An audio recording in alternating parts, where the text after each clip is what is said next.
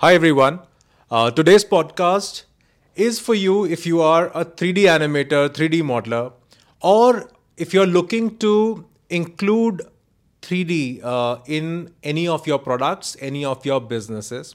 So I'll have Abhinav from our team at Queplin who will talk about various aspects of 3D modeling, and especially we'll focus on poly counts. What is a low poly 3D model? What is a high poly 3D model?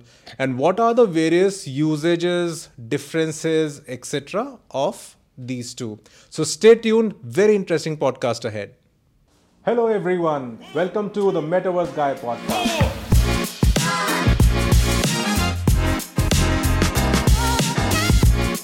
I'm Praful Mathur, co-founder of Vossel and Queplin, and I'll be your host for today. In this podcast, we discuss augmented reality, virtual reality, Web3, basically all the constituent elements of the metaverse, how it impacts you, how it impacts the world, and what will be the future of all the life that we live because of all these technologies. If you are a technology enthusiast, if you are a marketer, or if you are an entrepreneur, you will find a lot of important information in our podcasts. And if you do find this helpful, please subscribe to our channel, the Metaverse Guy Podcast. So without further ado, let's start today's podcast. As I said, I have Abhinav with me from Queplin team. Abhinav, before we start the podcast, why don't you introduce yourself to the audience? Tell us more about what you do. Thank you for having me. Hey guys, I'm Abhinav. I'm currently leading a 3D team at Queplin that creates models and assets for 3D OOH experiences and advertisements, augmented reality and virtual reality. I'm currently involved in Vossel-based web augmented experiences. So Abhinav, tell us more about, before we get into today's topic of, high polys and low polys, tell us first, to set a context for the audience, tell us first about what is 3D modeling, what is 3D animation, what are the various aspects of it? All right. So let's first talk about the primary things. What is 3D modeling? So in technical, 3D modeling is just create 3D asset from 2D planes or 2D polygons, 2D closed polygons that can either be triangles or squares or pentagon, but we mostly prefer triangles and squares. So creating these three-dimensional models from these two-dimensional polygons. This is what 3D modeling is. The next step from 3D modeling is 3D texturing. Just giving colors and the look and feel of what real life materials and colors are to the 3D models that you created is 3D texturing. So that's the basic definition of what 3D model and texture is. Coming to the various aspects of 3D modeling is different types of 3D modeling. We can categorize 3D modeling as in three primary different types. The first, hard surface modeling. The second would be character modeling or organic modeling, and the third, sci-fi inorganic / mixed modeling, where you combine both of these aspects that I said earlier, the first one being the hard surface modeling and second one being the character modeling, and combining them as to create an inorganic and an imaginary object from scratch.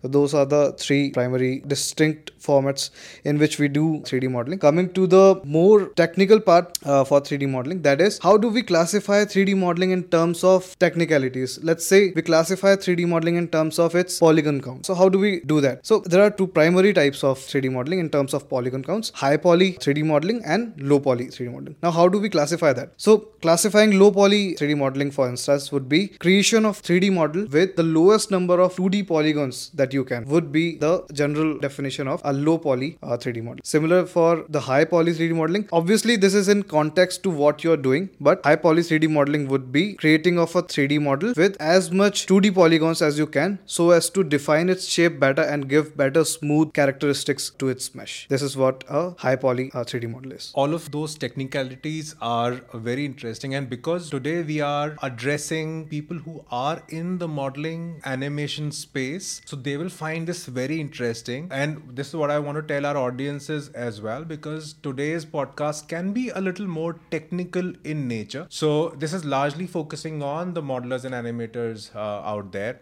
but this is also giving a lot of information to brand managers or game creators who want to understand various 3D modeling aspects related to them. But all this is very interesting, and we'll actually create separate podcasts for these technical aspects as well. But today I want to delve deeper into high poly and low poly. So while you talked about low poly is when you have lower poly counts, for high poly counts you have high polys, but can you give us a more concrete definition in terms of what is the range of poly count below which you would say it's a low poly? Is there some sort of a distinction in that, and what are the other distinguishing factors between low poly and high poly 3D models? Right. So establish distinctions between low poly and high poly depending on what context we are using it for. So context can be if we are using it to build mobile applications, or we are building it to use game development scenario, or we are building it for AAA ads or animation, cinematic animation stuff. So this is how we can classify it and certainly break it into multiple parts. So let's say you're building a web or mobile application and you're doing 3D modeling for that. Limits for low poly modeling for mobile application development certainly be much lower than what it would be for a game development environment. So the limits always depend on what your context is. Let's say you're developing a game, your low poly limit would be kind of around 40,000 polys to 50,000 polys. That is a perfectly justifiable low poly limit for a game environment. But as soon as we convert this port into a mobile game or mobile app development 3D modeling scenario, the 40,000 to 50,000 limits converts to a high poly limit, whereas the low poly limit for the mobile AR or mobile app development scenario would be just 10,000 polys or around 12,000 polys. So that's how we can kind of differentiate between the limits depending on the context. Apart from that, the more solid or the more apparent classification for high poly and low poly would be the detail levels in each individual. In case of the low poly models, the details won't be as much in terms of mesh. There won't be much detail in mesh, but there is a lot of detail in textures that baked into the model. Because of this lack of detail in mesh part becomes a lot lighter in terms of need of computational power to render it, need of space to get it held there. In these terms, it becomes a lot lighter. As compared to a high poly model, it requires a lot of computational power, requires a lot of rendering time to get rendered even, and a lot of pre-work and kind of adjusting the whole file to be compatible for one workflow for it to get adjusted to it. That's how we can kind of classify low poly and high poly modeling in terms of context. So while this is a little technical, if we were to drill it down for what are the different usages of low poly and what are the usages of high poly, so if you can give a sense of that to our audience, they'll be able to set a context to it. So while we understand, as you said, high poly and low poly, that depends on what context you're building it for. So can we define those contexts? Where, or if I were to simplify my question, what I'm asking is, where do you use low poly models and where do you use high poly 3D models? Let's talk about the uses of low poly models first. So the characteristics of low poly models are: one, they are lightweight; second, they don't need much computational powers requirement for it to get rendered, and third, these are really lightweight models, and because of that, the rendering time is almost real time, and that's why augmented reality and virtual reality applications can really fast approach to them and get them rendered almost in real time. So the most apparent use cases of low poly models would be augmented reality apps, virtual reality games and applications. Third would be your gaming scenario where you are creating games for either mobile platforms or augmented reality or virtual reality platforms. And the last but not the least would be your metaverse platforms, the Sandbox or Decentraland, platforms like those where real-time rendering is a necessity, and really lightweight models are the prime examples of what assets should be there. So that is the use cases of low poly models. Coming to high poly models, as their characteristics goes, they are high in detail, high in texturing detail. There are a lot of computational power requirements to get those rendered, a lot of time requirement and effort requirement from the team as well to get them made as well. So these kind of assets are well made for AAA commercials, where such as a product showcase where you are trying to showcase all the details, all the niche details of a product, or you are building a architectural visualization scene where you are kind of visualizing the concept of a creator to them or to a client, where you are in need of as much detail as possible. So that's the use case for the high poly models. And is there a possibility wherein you can also give us the industries where these use cases are implemented? So, in terms of low poly models, the industries would of course be augmented reality and virtual reality. So, the industries could be FMCGs, education industry that has come a lot into augmented reality. Metaverse is a big player in that.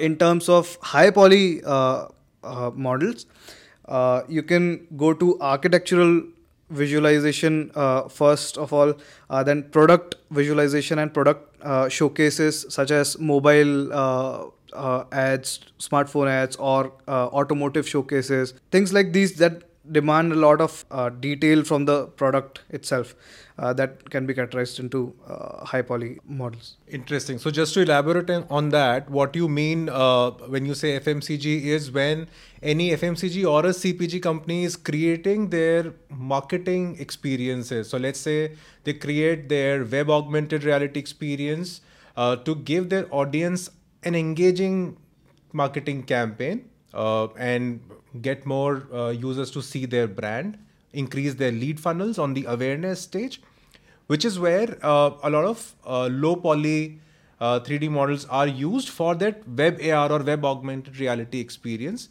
And on the flip side, if this was more of an industrial use case, which is where you are creating digital twins, in that case, you would use a high poly 3D model. Yeah. Okay, that's very interesting, Abhinav. We understand what 3D aspects are, what are poly counts, low poly, high poly, where you use them. Finally, if you can give some pointers to our audience as to, how can they create low poly experiences, low poly 3D models, and make them look like a high poly 3D model. Because, see, you want to create low poly 3D models because they are easier for rendering in augmented reality, and because of network latencies you want the experience to load faster, and that's why you want to keep the footprint of the 3D model low and hence low poly. But you still want to make them look good, that which you can achieve through high poly 3D models.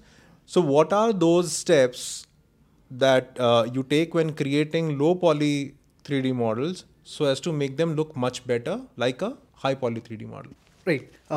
So there's a process which translates getting a high poly model and baking its details into a low poly model, so as to keep the footprint of the overall model low, but also bring in the detail of the high poly mesh into it as well, so as it looks more beautiful than what a regular low poly 3D model is. So the process goes as you first create a low poly 3D model of whatever you are creating, and in the meanwhile and like parallelly create a high poly model as well for the same thing. Right? These are not textured models. These are just 3D meshes. Two meshes, one low poly, one high poly. We then convert the high poly model, take it into a 3D painting software, and we bake out its detail onto texture maps. So we use maps like normal maps. We use maps like height maps and displacement maps, so as to keep the 3D mesh lighter, but make the texturing area more complex, so as it brings in more details in terms of texturing rather than increasing the number of polys in mesh. So after bringing in detail with normal maps and displacement maps and height maps, what we do is we bring in additional detail in terms of texturing. We bring in artificial shadowing, we bring in displacement and ambient occlusion, so that many dark parts of the model 3D model are enhanced, just like how it will look in a proper 3D mesh where high poly crevices are made. After that, we bring in emissive details as well. If your model is emitting light from somewhere, we bring in those emissive details as well from the textures. Lastly, what we do is we also bake the light onto the textures as well, so as we don't need more computational powers to render the model or calculate the light in real time environment as well. So what we do is we set up a generic lighting condition for the model to be viewed perfectly from every angle, and we then bake that light, do those calculations in the software as well, and bake those on to the textures, so that we don't have to recalculate the light every time we load the model into an environment. That's the basic process of how we get a low poly 3D model to look like a high poly 3D model. Excellent. I'm sure this information will be very helpful for anybody who's trying to create any web augmented reality experience, and they want to achieve much better qualities even when they are creating low poly 3D models. Finally, I mean, we've talked a lot about the technical aspects, and this podcast has been very insightful and technical.